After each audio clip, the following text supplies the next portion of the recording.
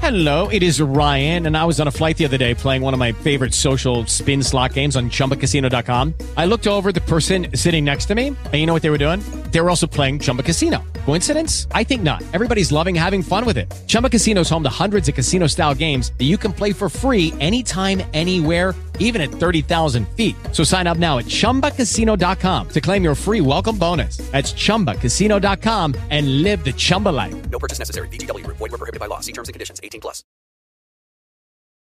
Come on in, guys, and welcome to the first episode of Worth Potting For. I'm John Avino, and I'm sure many people who have hosted Survivor podcasts have said, "Come on in, guys," as the opening line. So I'm only going to do that for this first episode. Welcome to the Ultimate Reward Challenge Fantasy Survivor League official podcast. A little bit of background about myself. I am a sports broadcaster in the Boston area, and right now I have a lot of downtime because sports have been canceled due to COVID-19 right now. So I figured why not, discuss something that I have really liked for a long time, Survivor. I've watched every season for the most part. I don't think I've missed any episodes.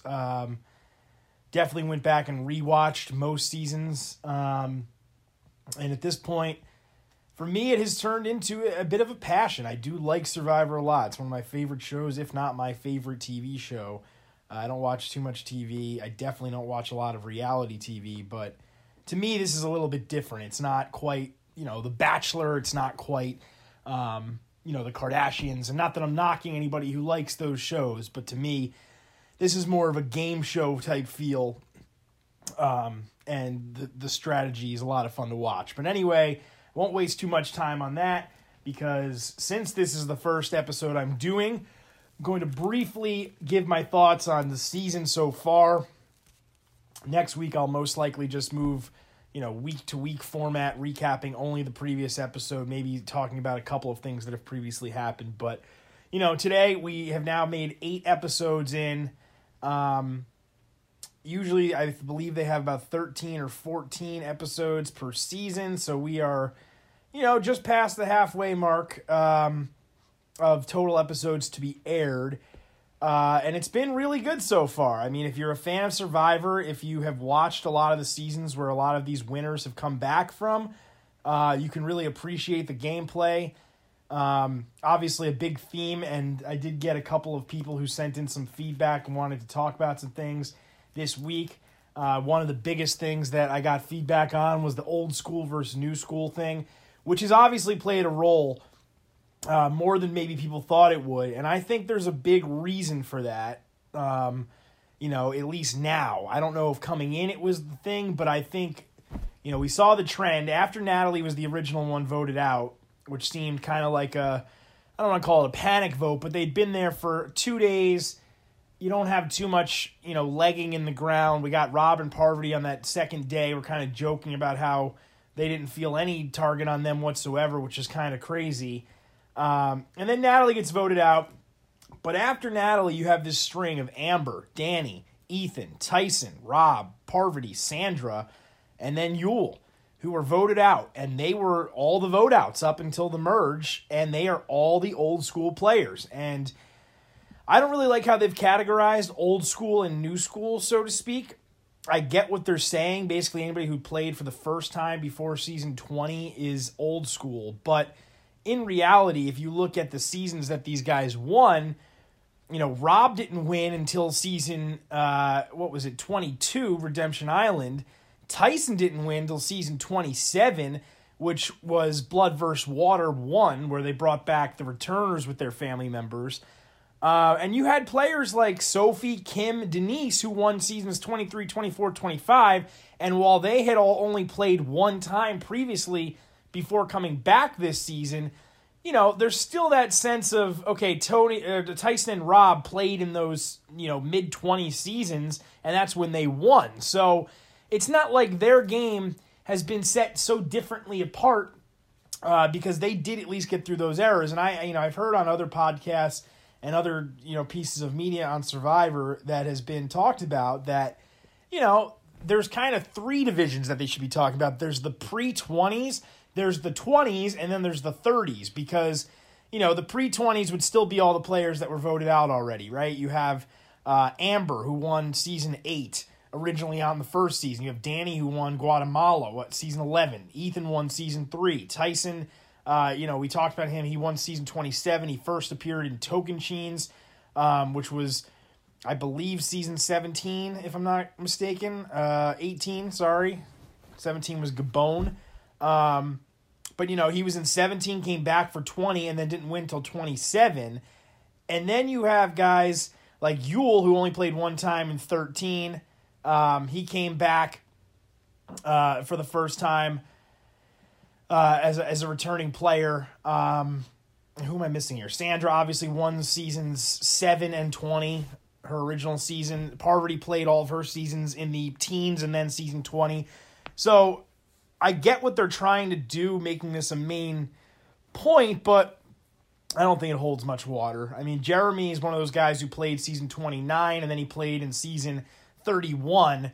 So those are two seasons that were pretty close together as far as when they were taped, but he is not, is he considered older school or mid school or whatever you want to call it? Because, he hasn't really necessarily played with any of the crazy advantages from the last couple of years, but, there it is. You just don't know. And then on top of that, you have Michelle Fitzgerald. She won season 32, just a season after Jeremy won.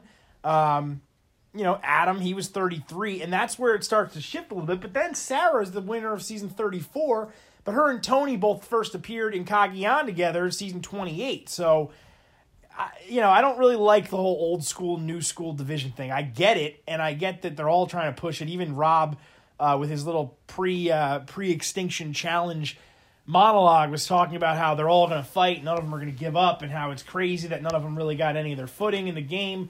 I don't see much weight being held by that. But my theory on why it's turned into this and why it happened the way it did was because I think after the first few got rolling, people kind of realized that, guess what? Most of these people are going to be on the jury, and if we now have even one of these players go to the end, that's going to be bad news for us. And, I don't think that's necessarily what happened maybe with a lot of them in the early parts of the game. Amber was voted out because of Rob. Danny was voted out because her own alliance turned on her, so to speak, in, Parvati and Rob, which in hindsight, that's 2020. They could have kept her in the game and tried to push for somebody else. Ethan was voted out because at that point, they made it a turn to, there is something with the old schoolers going on. We got to get one of these people out of here, and they got Ethan out of there.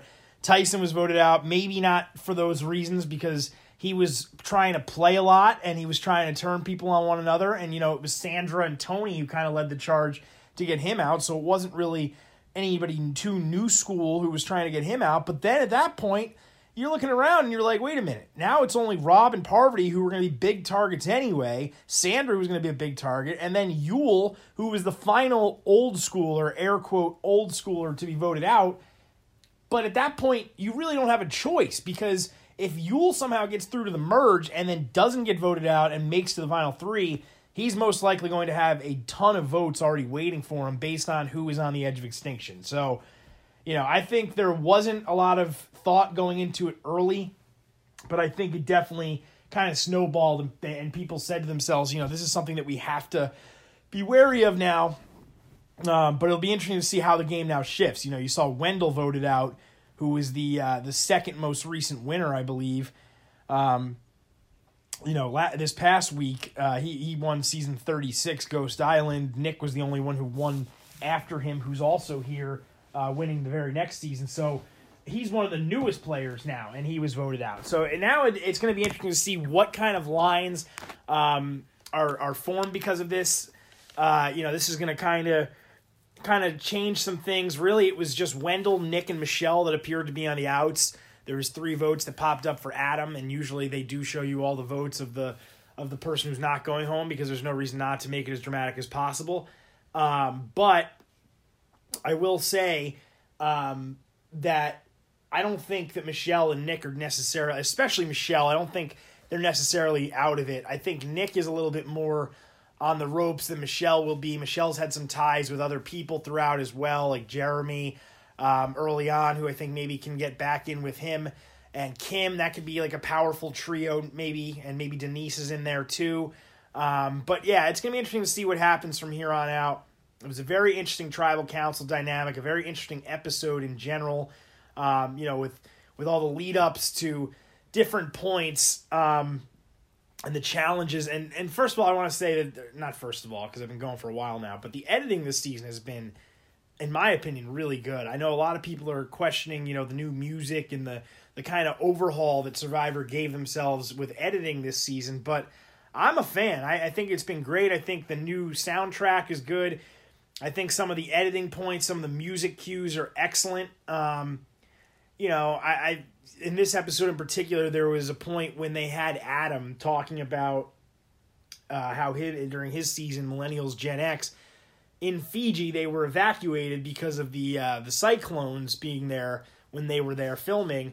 And, he's kind of talking about the rain, and then the music comes in, and I don't even know how to describe what kind of beat it is, but to me, it's just like the perfect kind of islandy, like, I don't know. It just works, and I think that they've done a good job with that this season. And then on top of that, the editing itself has just been so funny and so brilliant at times. I do think it's been also exaggerated to a point. I think the Edge of Extinction challenge was probably not as close as Jeff and even some of the other players made it look like it was at the very end there, because, Rob got that ball all the way up there, but did it drop? It looked like they were at the same exact spot at that point. So my guess is what happened is that you had footage of Rob finishing that or getting it up that high, probably because he was obviously doing it. But I also think that they kind of dramatized it a little bit, because you never got a side-by-side shot of them, which is the one thing where you can see both of them at once. So, it's just a little detail, no big deal.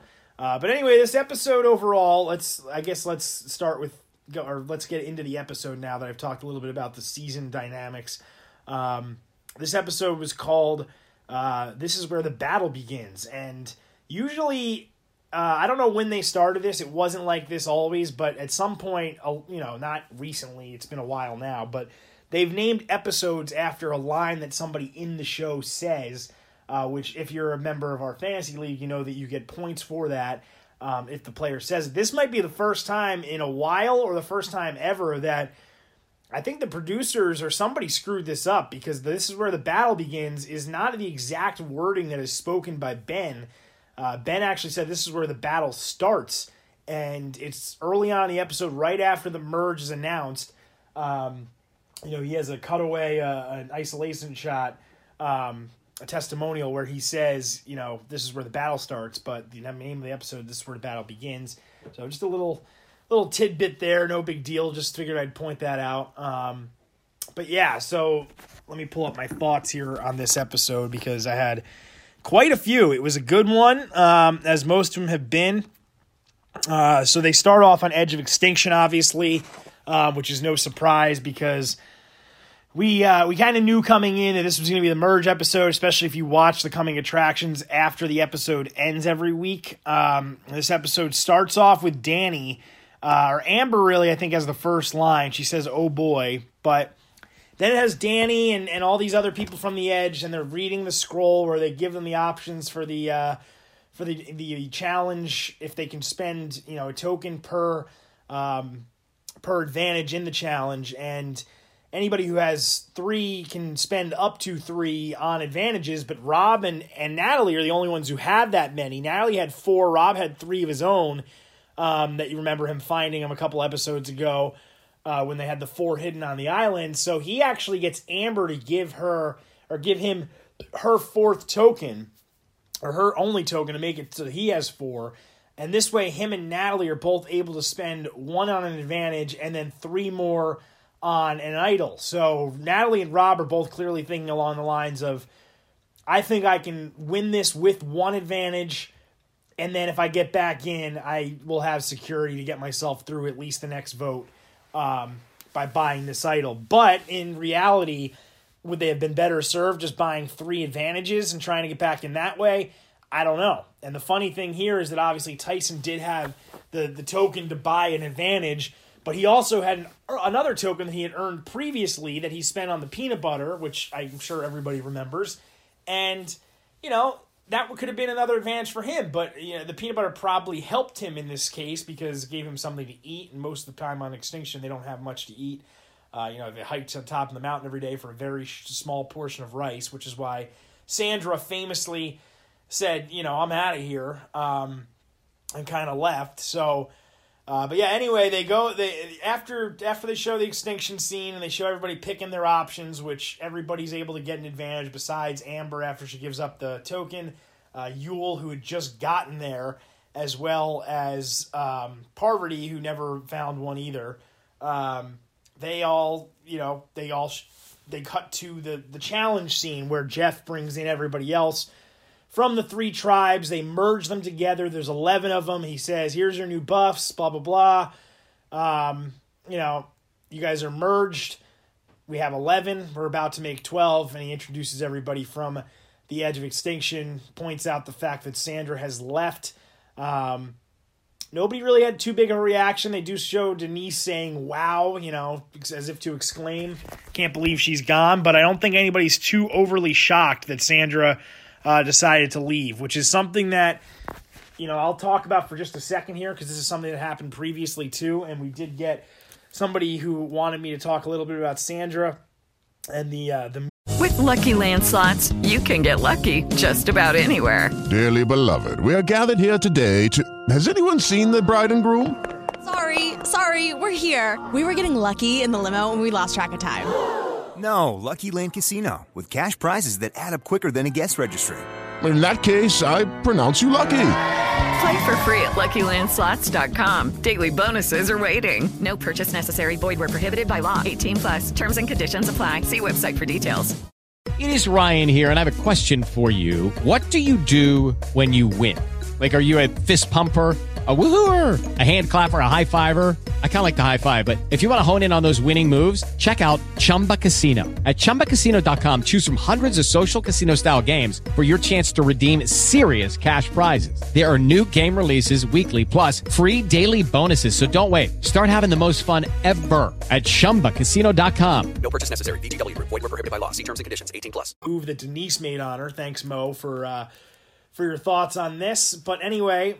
was it too early for Denise to make the type of move she made on Sandra? I think this is a good question, but I also think it's one of those questions where what is too early? Because for Denise, there might not be another opportunity like that. If she takes that idol from Sandra for the 1 fire token, a couple things happen. One, she could have voted out Tony, which is what Sandra implied, vote out Tony or vote out Jeremy. Obviously Denise had other plans about Jeremy.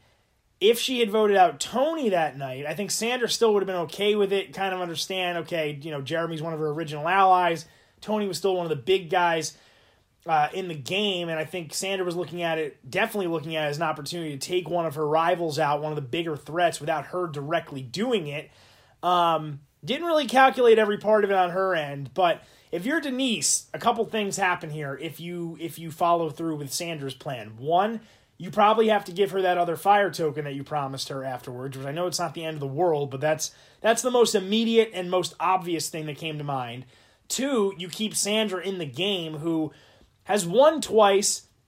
So what does that mean? It could mean good things. It could mean, okay, if I take her to the end, nobody's ever going to let her win again. But it also could mean that if she's still in the game and she does get to the end, people are going to say, there's no way that a 2-time winner here with 19 other winners getting to the end should not be rewarded for a 3rd time, and maybe she does win again. So I don't blame Denise for doing what she did. Tony's game is a little bit more predictable, and even though he hasn't kind of showed his true game colors so far, he's been a lot more funny and a lot more laid back this season than we've seen him in previous seasons.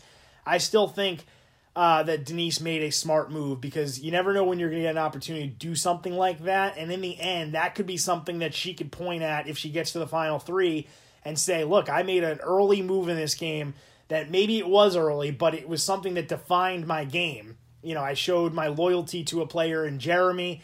I showed that I'm not afraid to do the things that some people might think I am. She showed that she had her own idol that she had already found, which I guess people underestimated the fact that she could even possibly have one. And on top of that, she took out the queen. So I don't think it was too early. It could be viewed as a possible, I mean, you had Sophie talking about it at the Merge Feast this week when they were recapping with Denise saying, you know, there's almost like a war story she was telling us and how she has a resume. So it definitely put people on alert.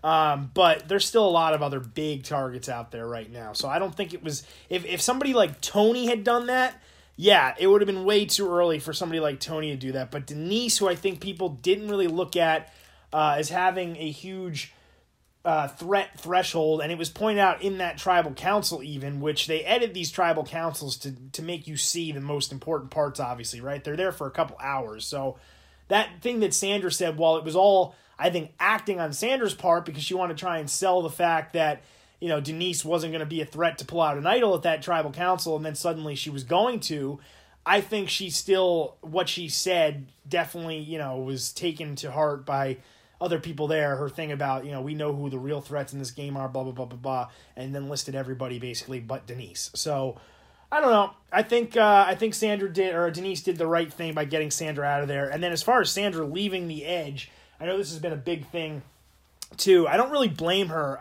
You know, it's hard for me to say that she didn't quit because she did walk away, and I think there's, you know, how many winners they didn't invite this season that would have loved to be here and loved the chance to sit on the Edge of Extinction. Just ask Chris Underwood from the original Edge of Extinction season 2 seasons ago. And they would have all loved the chance to get back in. But from Sandra's point of view, I mean, what did she participate in? 2 or 3 challenges total this season before she was voted out. She's never been good at challenges. You know, she's a little bit older now.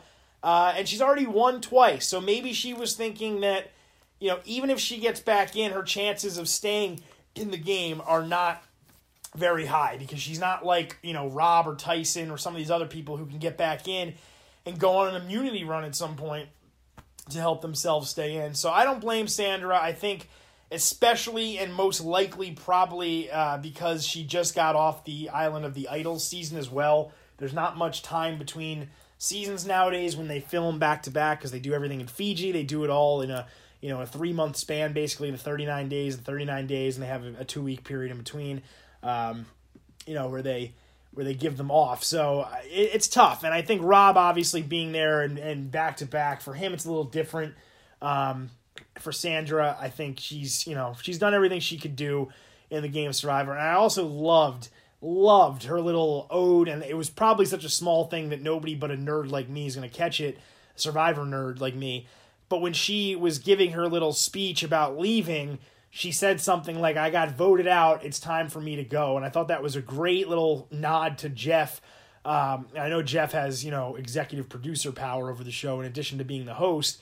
So he makes the final say on what gets put on the 43 minutes of episodes. But I just thought it was brilliant that, she said that. That's her thoughts. Like, I played OG Survivor back in the day. When you got voted out, you got voted out. That was the end of it. So yeah, I thought it was great. The ending of Sandra's time on Survivor was good. And then again, you have this scene where they come into the challenge and Jeff's talking about, okay, well, Sandra is gone and nobody really seems to react too poorly. But then he turns and asks the players from the Edge, some of them, about what time was like on the Edge, specifically Natalie, the first one there, who says, it was rough that first night getting there. There's nobody there to hug you or to comfort you. And then he talks to Tyson, who, kind of gives you a real moment of Tyson for a minute. And that was the first moment where I'm like, these are probably the people who are going to be in this challenge that they're showing right now. Because he didn't bounce around to everybody. He went Natalie, he went Tyson, he went Rob. And you also had Rob give his whole spiel about, the old school players. None of us had a chance. We all got voted out. We're all going to fight to try and get back in. But I don't know. I think the Edge of Extinction lead up to the challenge, again, I think it's a little bit for production reasons that they want to push this narrative of, these old school players being underdogs. And I think Rob, always sensing an opportunity to get some more airtime for himself, was like, let me take this from here. and he's the one who basically connects us to the challenge, then saying we're all going to fight to get back in this. So then Jeff's like, all right, time to go for this challenge. Lines everybody up right before the challenge begins. They have, he announces everybody who has the advantages, which is everybody, as I mentioned, besides Parvati, Amber, and Yul. And I have mixed feelings on Yul not being able to earn a fire token before they get to this challenge, because he literally just showed up there. So in some senses, it's like, okay, Yul is, he was the most recently in the game, so he had it the easiest. And if he gets back in, it's really like I was never on the edge of extinction. But at the same time, if you're going to have a competition for somebody to get back into a game, anybody who's there from day 1 or day 20, whatever day they get voted out, should have an equal opportunity to earn at least one opportunity. So I don't know how they could have done it. I don't know if they could have had like a morning where, they gave maybe just Yul an opportunity to go out and find something before. But again, that would have been unfair to everybody else who's been there for longer. So I have mixed feelings on it, but my overall thought process is I accept it because Yul was the most recent one out of the game, and that's just the way it is. Everybody else did have a chance, although I don't think Parvati really had a chance to earn one. Although, no, she was there when they had that mad scavenge with the 4 fire tokens out on the island. So she did have a chance. And Amber, of course, did have one from the log carrying challenge that she ended up giving up to Rob. So this is a good point onto Rob and Amber. Why are they such big targets? It's because they're basically a team. I mean, only one of them at this point is going to get back in, so I don't blame them for pooling their stuff together. And guess what? They're going to go right back to the edge of extinction now, and they're both going to be a team again. So any tokens they find, most likely Rob is going to be the one who they, end up with, because they're going to deem he has the better chance to get back in and do whatever he does to win. But yeah, that's, and I got another question this week from Mo about why is Amber even here? Is she just a crutch for Rob? And essentially, yeah, I think that Survivor this season with Winners at War, they've had a long history of doing a lot of different things. And I think they wanted to give us a little bit of everything. They gave us some of the game changers. They gave us some of the social winners. They gave us some of the longtime players who took a few times before they won. And they gave us a little blood versus water. I mean, they've had these themes forever. And while, maybe that's the only one that is really prevalent because they don't have millennials and Gen X. They don't have, Ghost Island or David Goliath. But there is a little bit of a sense of blood versus water with these two. And now it is just blood because they are playing together. So in that sense, it's different than we saw in either blood versus water season because they are getting an opportunity to play together rather than against each other. So the challenge goes on here, the Extinction Challenge. It's pretty close the whole way for a lot of these guys. My favorite part is probably Yul digging and saying, where the F is this thing?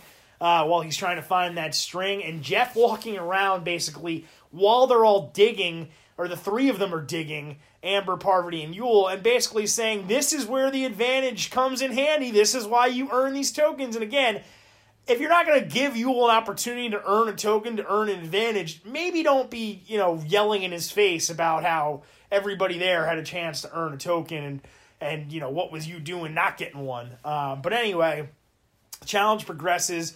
Rob, who was not ahead of Tyson out of the gate, does take the lead. He gets his key off the hook first by tying his bamboo sticks together, unlocking the door. I don't know if anybody knew what this challenge was going to be coming into it. It didn't appear that anybody got some inside knowledge, but it's literally the exact same challenge from the first Edge of Extinction season. The same idea, the same premise, the same, pieces of it. And this challenge where they have the bamboo pieces tied together and they have to grab the key. This is not new to Survivor. This has been one of the most, they've used this challenge a lot, whether it be with a puzzle or a different ending or whatever the case is. They've used it a lot over the course of Survivor. So this is something that people could, in theory, practice before they get out there. And a lot of people are speculating, well, Rob probably practiced something like this every day, but I would argue that if he did that, where was Amber? Because Amber was way behind. Now, I don't think she ever even got through the gate because her bamboo sticks never held. And you get Rob, who's the first one to the snake puzzle, and Jeff, says jokingly, all he's got to do is land that little white ball at the top of this windy track. I love Kim talking. I love they have the commentary from the people watching. They did this in season 38 as well. It was pretty brilliant. Joe Anglim over there saying, this is awesome and stuff like that. This was great. I thought this was even better than season 38. They, first they showed Kim saying something like, I think earlier they even showed Tony, saying how brutal it was for Yul to be digging like that. But now they had Kim, when Rob first starts the puzzle, turning to Wendell and saying, is he good at that? And Wendell just says something like, he's good at everything, which I thought was a nice nod to, their game respecting the game. The challenge goes on. They don't show you too many drops. They show a few drops from a few different angles of some people having a tough time with it. And then, we start to get towards the end here where Yul is right with Rob and Tyson's just slightly out ahead of them. And they're both, Yul and Rob are trying to catch up to Tyson. Tyson gives everybody a heart attack when he's trying to get up the second to last big curve. Somehow saved it. Everybody's like, oh my God, I can't believe he did that. Yul falls out of it at this point, and then it just comes down to Tyson and Rob around that final corner. And again, I thought the editing was done great. I thought they did a great job with, this is where, they bring in the music, that theme music they've had all season with the "you better be ready, it's coming for you" kind of thing. And the two of them are just neck and neck, it appears. And like I said earlier on, I don't know if it was actually as close as they make it look, but boy, did they do a good job editing it too. And Sarah's sitting there saying, oh, Rob's catching Tyson. And, Jeff's narrating Tyson inches away, Rob right on his tail. And it's brilliant to me. And then you have Tyson, who, of course, ends up dropping the ball in and winning the challenge, a couple seconds later, which I thought was awesome. He had a great celebration, pumped up, fist pumping, screaming, gave a Rupert-like roar when he won that thing, when he finally dropped the ball in. So I was happy for Tyson. Tyson's one of my favorites. He's always been a guy who, I think is a lovable, goofy. He's always been lovable and goofy, but this season, I think it started out of the gate when he, seemed to get emotional about leaving his kids. It's been 6.5, 7 years since Tyson played. So while I still think of him as a late 20s winner, and you kind of think of some of these other people maybe a little bit more recent, obviously, but Tyson to me is a guy who has been out of the loop in as far as playing for a while, but he is a classic OG. So for him to get back in and show some real emotion, I think he's also showed a lot of maturity and humbleness that's come with the age, because he had that great one-on-one where he's talking about how, he thought maybe Survivor had passed him by a little bit because he wasn't able to do some of the things that he was when he was younger.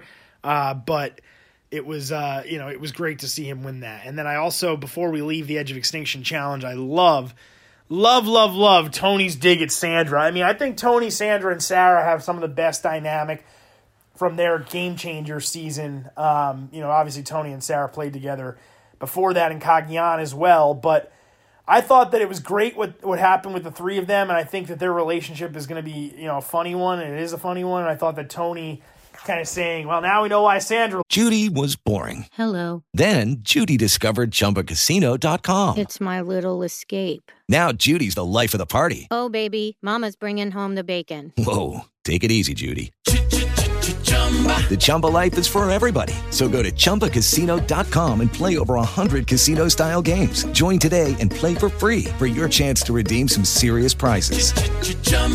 ChumbaCasino.com. No purchase necessary. Void where prohibited by law. 18+ terms and conditions apply. See website for details. Hello, it is Ryan, and we could all use an extra bright spot in our day, couldn't we? Just to make up for things like sitting in traffic, doing the dishes, counting your steps, all the mundane stuff. That is why I'm such a big fan of Chumba Casino. Chumba Casino has all your favorite social casino-style games that you can play for free anytime, anywhere with daily bonuses. That should brighten your day a little.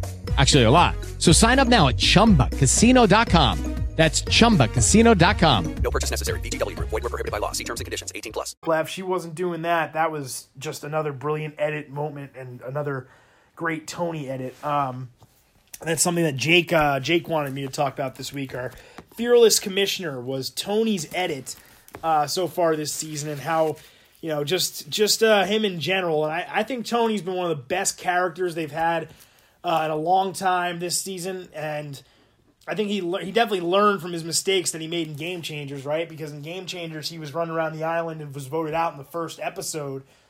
Technically the second boot, but it was the first episode.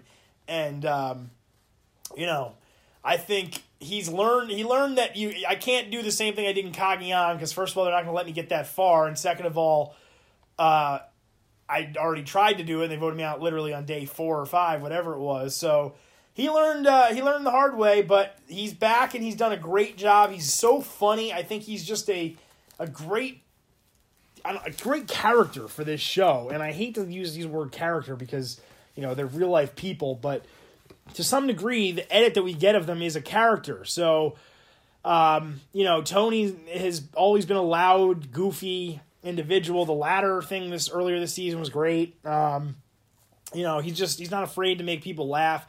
And I've liked it. I like watching Tony so far this season. He's been one of my favorite players to watch. Didn't pick him for my tribe because I thought he had a huge target. I still think he has a pretty big target on his back, obviously. But to me, Tony is one of the best, and I'm looking forward to watching him finish this season out, hopefully strong. And then the other thing Jake wanted me to talk about, one of the other things before I get into the rest of the back half of this episode, it was Yule. So before we, move on to the rest of the episode, I'll touch on some of the guys from Edge of Extinction before we leave. Yule, is he the best person ever to play Survivor? That's a tough one. I mean, obviously all he's doing for Jonathan Penner and his wife are great. The ALS awareness and the money they're raising, which is just fantastic. Yule's gotten everybody involved on social media for the most part. But it's tough to say, is he the best person ever? There's been so many people to play the game of Survivor. He's definitely one of the best people ever to play. I think he's definitely one of the strongest players / best people to ever play, because there might be people who've done just as good and noble of things in the world that didn't have as much Survivor success. So, yeah, Yule winning season 13, which was an eternity ago at this point, almost 13 or 14 years ago. I don't know what he was doing back then, but I'm assuming that Yule's another person that as he's gotten older and wiser, he has become more and more giving, and this thing with Jonathan is crazy good, what he's doing to raise awareness. And it's awesome, too, because you don't really think of Yule as a guy, especially because he talked about the pre-existing relationships being a factor, who has many relationships from Survivor. So it's cool to see that he's stayed in touch with Penner, who's played a few times over the years, and now is doing what he's doing for him. So that's a fantastic thing to look for. Then I got a comment from my dad this week, who was wondering, or basically just wanted me to comment on Rob, who is so close to getting back in. I think Rob going back to the Edge of Extinction is going to have a good chance to... he's going to be there this time for the long haul, right? So if you break it up into two sections of Edge of Extinction, the first one being this challenge, the person who has the most advantage to try and earn as much was Natalie, and she did. Rob came in about halfway, maybe a little bit more than halfway through, and he was still the second most successful person. So now that he's there from, let's call it the reset of Edge of Extinction, where all of these people have spent their tokens, I'm assuming him and Natalie will be able to keep those idols to try and use later if they get back in. Maybe they'll be able to sell them. I guess we'll have to wait and see. But my thinking is that Rob now being there with Amber, I think Rob is going to have a real good shot at least accumulating tokens. And theoretically, if he keeps that idol and he can get some more tokens and buy a big advantage or a few advantages in the final return challenge, he might have the best chance of getting back in. And at that point, if he has an idol and it's final 6 or final 5, whatever it is, I mean, he has as good a shot as anybody. He's getting the final 3. And that's why I think this the Edge of Extinction is so controversial, obviously, because if somebody gets back in like Chris Underwood did on day 35 or 36, they haven't really spent much time in the game. But I think they're showing that you do have to work hard on the Edge of Extinction. It's not the same thing. And I do think for a winner's season like this, it was a good idea to ultimately do it because you keep a lot of these faces who people love on the screen for as long as possible. So, yeah, I think Rob has a good shot at getting back in, especially now that he's back, reset and a chance. I think if he had got back in now, and let's say he even survived a tribal or two before they voted him out, which he probably would have survived at least one with the idol he has, maybe more, who knows, but let's say he survived a couple then got voted back out, he probably would have less of an advantage. So I think him being there now gives him the best possible chance to win this game, as odd as that sounds. So anyway, now we're on to the Merge Feast, and this is where Sarah is kind of asking what happened with Sandra. Denise goes on and tells her war story. Makes herself sound really good, which Sophie notices. Jake had a comment saying Sophie, most improved player this season. I think that's absolutely true. Sophie, if you remember the first time around that she played, it was when they did the back-to-back Redemption Islands with, first it was Rob versus Russell, the next one was Coach versus Ozzy, and Sophie went with the end with Coach, and I believe they had multiple people at the end there, right? Yeah, she brought Albert as well, who didn't receive any votes, but Sophie won 6-3 over Coach and was, applauded for her social game. To me, she's the type of winner like Wendell was. And of course, Wendell played in a crazy Ghost Island season where they had all these strange twists and, things from the past that people were trying to write. But in my opinion, her partnerships with Coach and Albert are it's very similar to me as Wendell's partnership with Dominic and Laurel, where they were kind of, the silent one behind the operation. Dom was always the one in your face in Ghost Island, despite the fact the two of them voted together all the time, basically.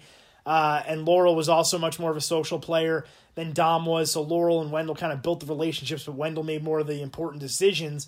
And then with Coach and Albert, you kind of had two big, egos, so to speak, especially Coach and Albert, who thought he was the mastermind behind everything. But Sophie was, saying, well, I was the one who developed social relationships and I was in on all this. So, Sophie's definitely upped her game this season. I think she knew she kind of had to step it up a bit and play a little bit more, but she has been by far the most improved player this season. I think she's done strides better than anybody I think could have expected her to coming in.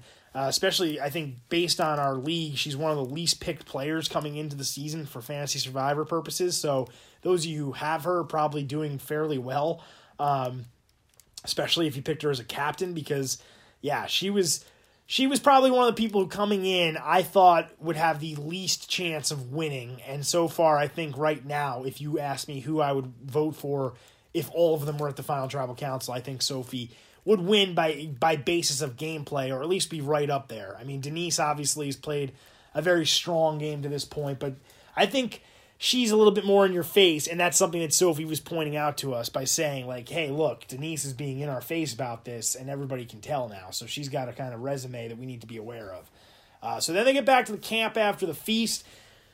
Everybody kind of marvels at Wendell, who was able to make this camp a very livable home during his time on this beach. So they have like a swing set, they have a coconut vending machine, they have a great big shelter, much to Adam's delight, and then you kind of get a little bit of an insight as to what's going on with some of these relationships. Wendell and Jeremy connect, and they had not previously been on a tribe together this season, but they do know each other from outside the game, so they kind of have a little bit of a talk about what's going on. Jeremy's very good at doing this, by the way, where he kind of just casually comes up and will ask people about their games and doesn't make it seem like he's getting this crazy information out of you, but he does. And just in his short conversation that we saw with Wendell, Jeremy's able to not only ask, who are you working with, who are you wary of, and get straight answers, but he asks, is Nick your number one? And Wendell gives him a straight yes. So this is just great by Jeremy, stepping in there, somehow getting information from Wendell in a couple seconds. And obviously, they could have spent a little bit more time together. that we didn't see before this. But I just thought Jeremy made a great play there by figuring out what was going on, the dynamics there, and then you learn that he might be interested in getting Nick out of here so that Wendell could be kind of in his pocket and be his right-hand man instead of having Nick, or vice versa, so that Wendell will look at Jeremy that way, because Jeremy wants everybody to be his friend. And then after this, you get a cut of Ben at the water well talking to Tyson about how the big threats should stick together and how maybe they made a mistake when all the threats started getting voted out and kind of spiraled everything. So from there, the two of them agree, and you cut to the scene on the beach where they're now talking with not only the two of them, but they have Tony involved as well, and they're all saying the same thing. We need to keep the big targets here. We're all the big targets. We're already outnumbered, so why don't we try to do it before they realize what's going on? Jeremy's on the beach with them as well. And this is great news for the big targets if it works out, because guys like Tony are people who are going to start getting targeted right now. And he has been talking about hyenas and lions and all this stuff all season long, and he makes another example of Nick being a hyena. He's just waiting for, us to get rid of each other, and then he jumps in and does whatever at the end. So you have that dynamic there where they give you a little bit of that as a teaser for maybe these targets are going to stick together and this is what's going to happen. Then they come back from commercial to a very wet tribe, and this season has not been rainy at all, and that's something that, we haven't seen many reward challenges, but we did see a tarp as an option to buy on the menu, and, they have, early on, nobody bought a tarp. It wasn't really raining. This is the first time we've seen any big rain, and this is where Adam makes the comment about being in the cyclone, and we're having fun now. Some people didn't go through this the first time or even now, and they all they do this every season where they have, a point where it's so bad weather-wise, and they show everybody saying, oh, this is it, this is the worst. I love when Tyson asks, he's talking to Wendell and Nick, so when do people start buying a tarp? Talk about buying a tarp, which is easy for Tyson, who has 0 fire tokens, to say. But Wendell says something to the effect of, I'm waiting for one of those rich people over there to buy one. But then the three of them start talking shop, start talking a little bit about the game, and who they would like to see maybe get voted out. They're talking about Denise being a big target right now. Wendell says, man, get the winners, the people who are playing winners games away from this island. I don't need any of that. And then you have the brilliant editing again, because it's still rainy, it's still awful out, and they have this holding on to the pole immunity challenge that has been a classic of Survivor. And Jeff says, come on in, guys, and the way it's edited, they have Denise walking in first, and after she realizes what the challenge is, she kind of says something, some sort of expletive that they bleep out, and it's just funny to see all the different reactions. Half of them are smiling, half of them are, like, are you kidding me? Sophie's literally convulsing because she's so cold in the rain. It shows, like, the realness of the situations that's going on. And I kind of like Ben's comment, she's going to go quick. Sophie actually hung in there for a while once they got on the actual polls. But this is a fun challenge for me to watch, and I love doing it in returning seasons, because a lot of times, most of these players have done some of these challenges before. I don't think anybody in this challenge had ever competed in it besides Tyson, who did win it way back in the day.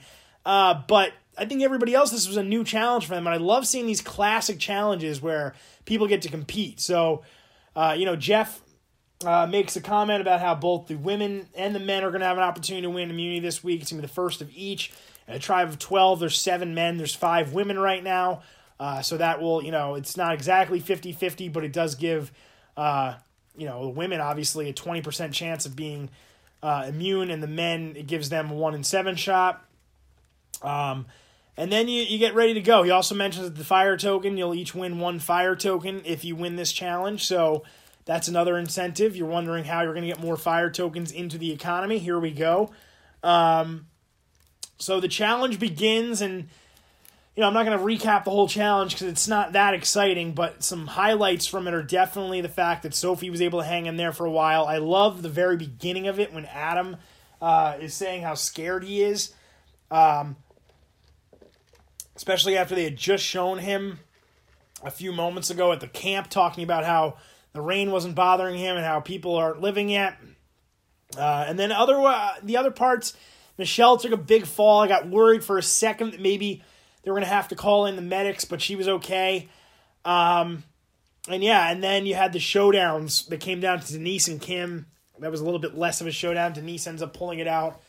Jeremy and Nick was fun because I love the facial reactions. They kind of stared at each other, and Jeff's talking about how, the two of them are trying to size one another up to see, who might be the one to go first. And Jeremy's looking at Nick with a with a serious face, and Nick kind of gives him a grin, and then Jeremy's staring back at him, and then Nick just kind of laughs, and it's just funny how they edited that all together. And then if you're watching, obviously you saw Jeremy win the immunity idol. So Jeremy and Denise both win the necklaces. They're both going to be safe. They both get a fire token out of it. In the end, they're both two people who may have been targeted. We heard Denise's name get brought up earlier in the episode, and now they are safe. So, obviously they're going to have to make a different call when it comes to voting somebody out. So they get back to camp after the immunity challenge, and there's no real discussions of the strategy right away, but then there's a couple people talking about doing a wood run where Tony and Jeremy and Ben, the bigger guys, go out for another talk. Ben, this is funny. This is another great example of the editing. They're talking about how Nick sneaks up on everybody's conversations, and they don't like that. Because at this point, they're basically thinking Nick or Wendell. Let's try and do Nick or Wendell. And Jeremy, who obviously we saw campaigning for Wendell earlier, wants to keep Wendell in the game. So he's trying to sell Wendell as a higher priority threat like they are. When in reality, I think that Tony and Ben kind of look at Wendell as like a second-tier threat. But Jeremy's trying to sell him because obviously he wants to keep a closer relationship with him. And this is something that Jeremy can get away with for now because he does have the immunity necklace. But this is where where Nick starts butting in on everybody's conversations. They keep showing it. And that's kind of the selling point they use for why Nick might be the right guy to go with, because, you can't let people just be alone without having to butt in and figure out what's going on.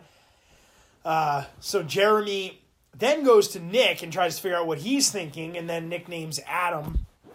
So we start to get this sense of it's going to be either Nick or Adam kind of narrative being pushed. And the two of them are talking with everybody else about it, and that's what we start to see is being pushed as the narrative. But eventually, I think everybody always looks for a turning point, and this is another example of Sophie's greatness. She, I think, was the first one to be like, excuse me. Sophie was the first one, I think, to be like, you know what? I'd rather it be Wendell, because I don't think either one of them are going to work with me, but if I had to choose, I think it would be more likely to be Nick. The interesting thing here is that, remember, Sophie sort of had an original alliance with them when they were on the original tribe with Yul, but after they vote Yul out, I think she's looking at them as threats to her game. So she's like, you know what? I'd rather take out Wendell than Nick, so you start to get that back, and then we start to see Jeremy and Ben and Tony and all these people who were talking about let's do Nick, let's do Adam. They start saying Wendell, so you're like, wait a minute, is it going to be Wendell now? And I think Jeremy ultimately, what happened here was he had to kind of take a back seat and say, you know what, I can't be too pushy about this, because even though I do have immunity right now, it's not going to be something I have forever, so I can't just keep pushing this, because eventually they're going to get suspicious of me and vote me out, next time, because I was pushing so hard to keep Wendell. So I think eventually Jeremy came to his senses and kind of concluded that the best option for him would be to go with Wendell, but it didn't help. It didn't stop him from trying to get one last push in there to switch the vote to Adam from Nick. He tries to pivot everything. He's saying, well, if people would rather do Wendell than Nick, maybe I can get them to do Adam instead of Wendell. And, Denise was probably the biggest conversation he needed to have, because Denise and Adam were so tight. But Denise said she's cool with it. So at that point, you kind of have like a real actual chance that Adam might get voted out. So we went from seeing Nick in the mix to them saying, no, we want Wendell, and then Jeremy trying to switch it back to Adam. Adam gets paranoid, confronts Sophie saying, I hope it's not me. Please tell me if it's going to be me. Adam looks very paranoid in his testimonial, his confessional. Gets very upset with Ben because he's saying, why is Ben upset when I'm the one coming to him trying to find out a name? I'm the one trying to stay alive.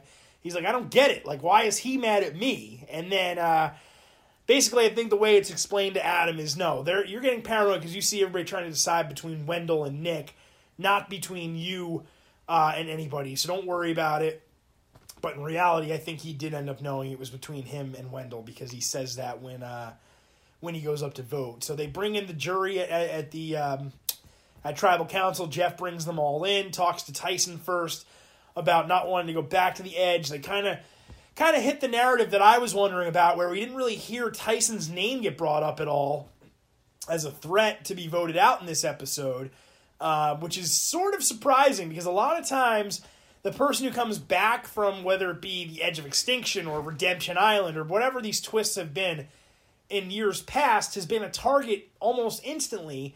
And on top of that, you had the whole old school thing that gets factored in. But you have Tony saying and Sophie saying that, no, he's not a threat right now.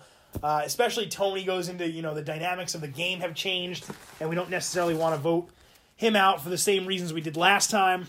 And then, so after that, you have Denise being asked about why this vote's so important, why having immunity is so important at it. She basically says, it's a defining vote, and I mean, Jeff kind of questions that to a degree. He pivots it to Wendell, saying there's still 12 people here. Is this really a defining vote? And Wendell does a good job of saying, yeah, it'll show some things, but something that Yul kind of hit on earlier in the season was, these are people that we might have to work with again at some point if we get back into the game. So this is different than a typical season of Survivor where you might go down swinging with everything and saying this and that and this and that to try and get them to save you, because in reality, if you're a sour grape and they vote you out and you don't respect that, like later on, you have no chance of working with these people again or earning the respect if they're ending up on the jury and you do get back in. So I think everybody's had to keep that in mind throughout as well.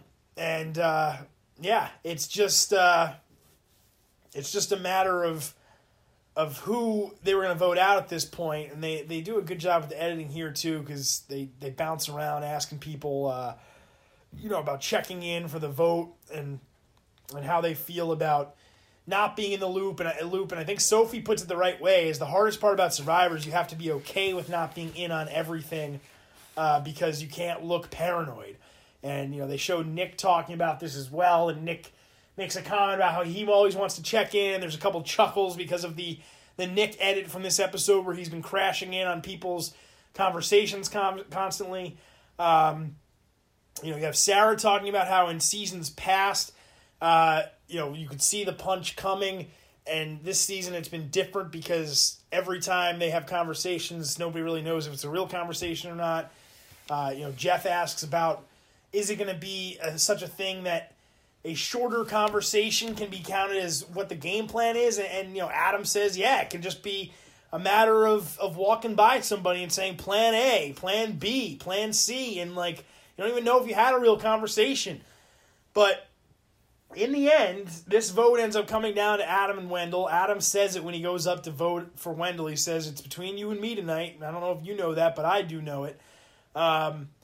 I think Tony's been somebody who's been pointed at as a big carrier of the theme at times this year. And Jeff sets him up with the caginess question, about the type of play. And he says, everybody's just trying to go with the flow right now. It's like a current. Everybody doesn't want to disrupt the current because if you try to swim against the flow, you're not going to be able to go with it. But Jeff says, nobody knows which way the current's going. Is the tide coming in? Is it going out? And then it's time to vote. So then they go up and vote. And as I was just mentioning a moment ago, you have it come down to Adam and Wendell here. Wendell, in the end, gets shocked and voted out. Blindside, baby. And Michelle and Nick are the two that it appears were not in on it. They, look at each other and kind of say, did you know? And Michelle says no to Nick when he asks him that. Wendell guesses right after he leaves Tribal Council and says and gives his fire tokens to Nick and Michelle, gives them each one. So he was correct in guessing that they were the ones who were not in on it. So even though Jeremy pushed hard to keep Wendell in, he ended up making the play that he felt was best for his game, which was voting out Wendell. He didn't want to push too strong for a guy who was not one of his top allies. So, yeah, I mean, this episode was a good episode. This season's been great so far, and I'm interested to see where we go from here. Next episode, it looks like Nick and Sarah kind of get into it a little bit with some of the previews that we saw. So it should be fun to see how Wendell's dynamic on the edge of extinction is. And now you're going to get some of these newer school players who are going to be voted out because they've been in the game this entire time.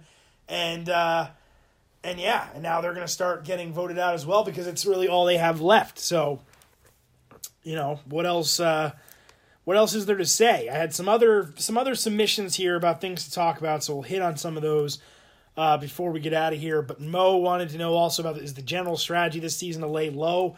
I think it has been, and it will be at times, but I also think you're going to see some big moves being made down the stretch here. I think you have to. I think it's only a matter of time before we see Tony and Ben and players like that who are used to going out and looking for idols. I think it's only a matter of time before they resume those activities. So I would not be surprised at all to see them start looking for idols and to try and get back into game mode a little bit, because it has been slow at times. And I think that's been because of the other question that Mo asked about Denise and was it too early for the gameplay. I think people have been worried that they didn't want to make a move too early because they don't want to be considered a big threat. But it's interesting how the dynamics of Survivor have changed over time historically. I look at as the Joe Englund era, the 30s, where Joe Englund came back a few times to play Survivor and was never able to get going because he was the biggest threat out there. But now you have other people who look at threats and say, I'm a threat. I want to keep the biggest threats until later because they are a threat shield. So that's kind of what we've moved towards in at least this season as well. Everybody out there is a threat, though, because they've all won the game. So, in the end, who ends up winning is going to be 1 out of 20 threats. I guess at this point it's 19 because Sandra's gone, so we know she's not going to win. But yeah, I think it's only going to get better. I think the gameplay will get better. It's going to be interesting to see how they divide up and what the dynamics are, because you have so many different angles here. I'm kind of shocked that nobody has really wanted to break up Sarah and Tony yet, which maybe that's coming. They've played 3 times each. All 3 times were together.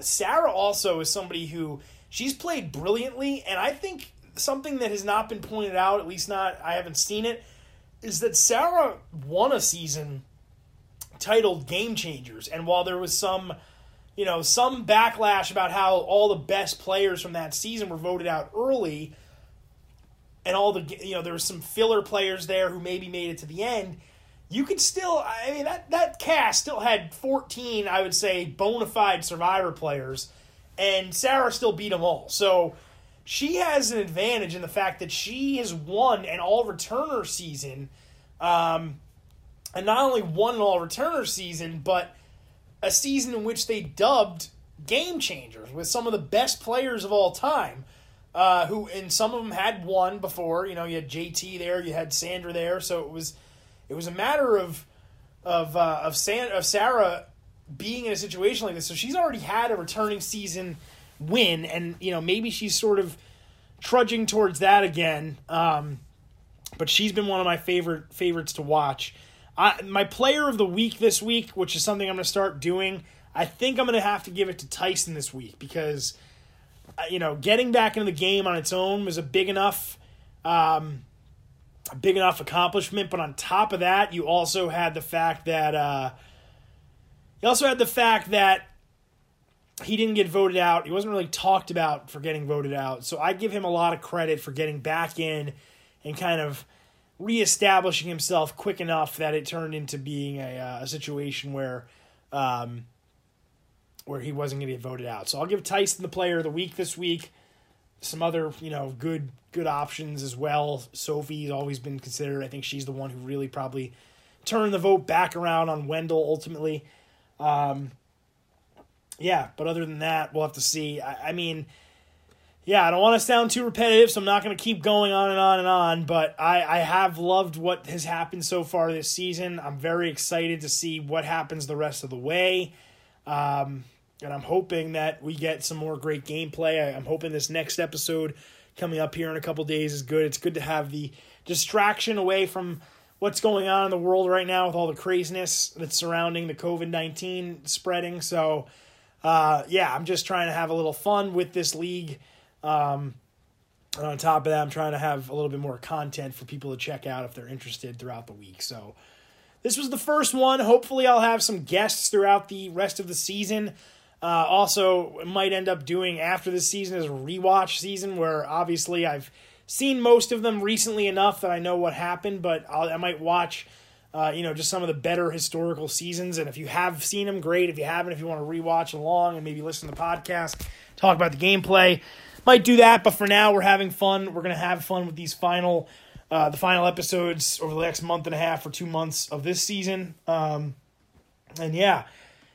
can email or send audio questions, comments, anything like that you might want played on the podcast or just talked about on the podcast. You can send those to URC, that's the letter U, the letter R, the letter C, fantasysurvivor@gmail.com. It stands for Ultimate Reward Challenge, which is the name of our league. You can also use the spreadsheet that the question spreadsheet that Jake sent out in the email this week, which he'll send out again after the episode on Wednesday. And that will be available to you to post a question in there, post a thought in there. Again, if it's an audio file that you want played or even for me to just listen to because you can explain it better than just record it and send it via the email. But either way, let me know what you guys think, what's going on with the season. Let me know what your thoughts are. And I guess we'll see you next time. I got nothing for you until then. Thanks for joining me on Worth Potting For.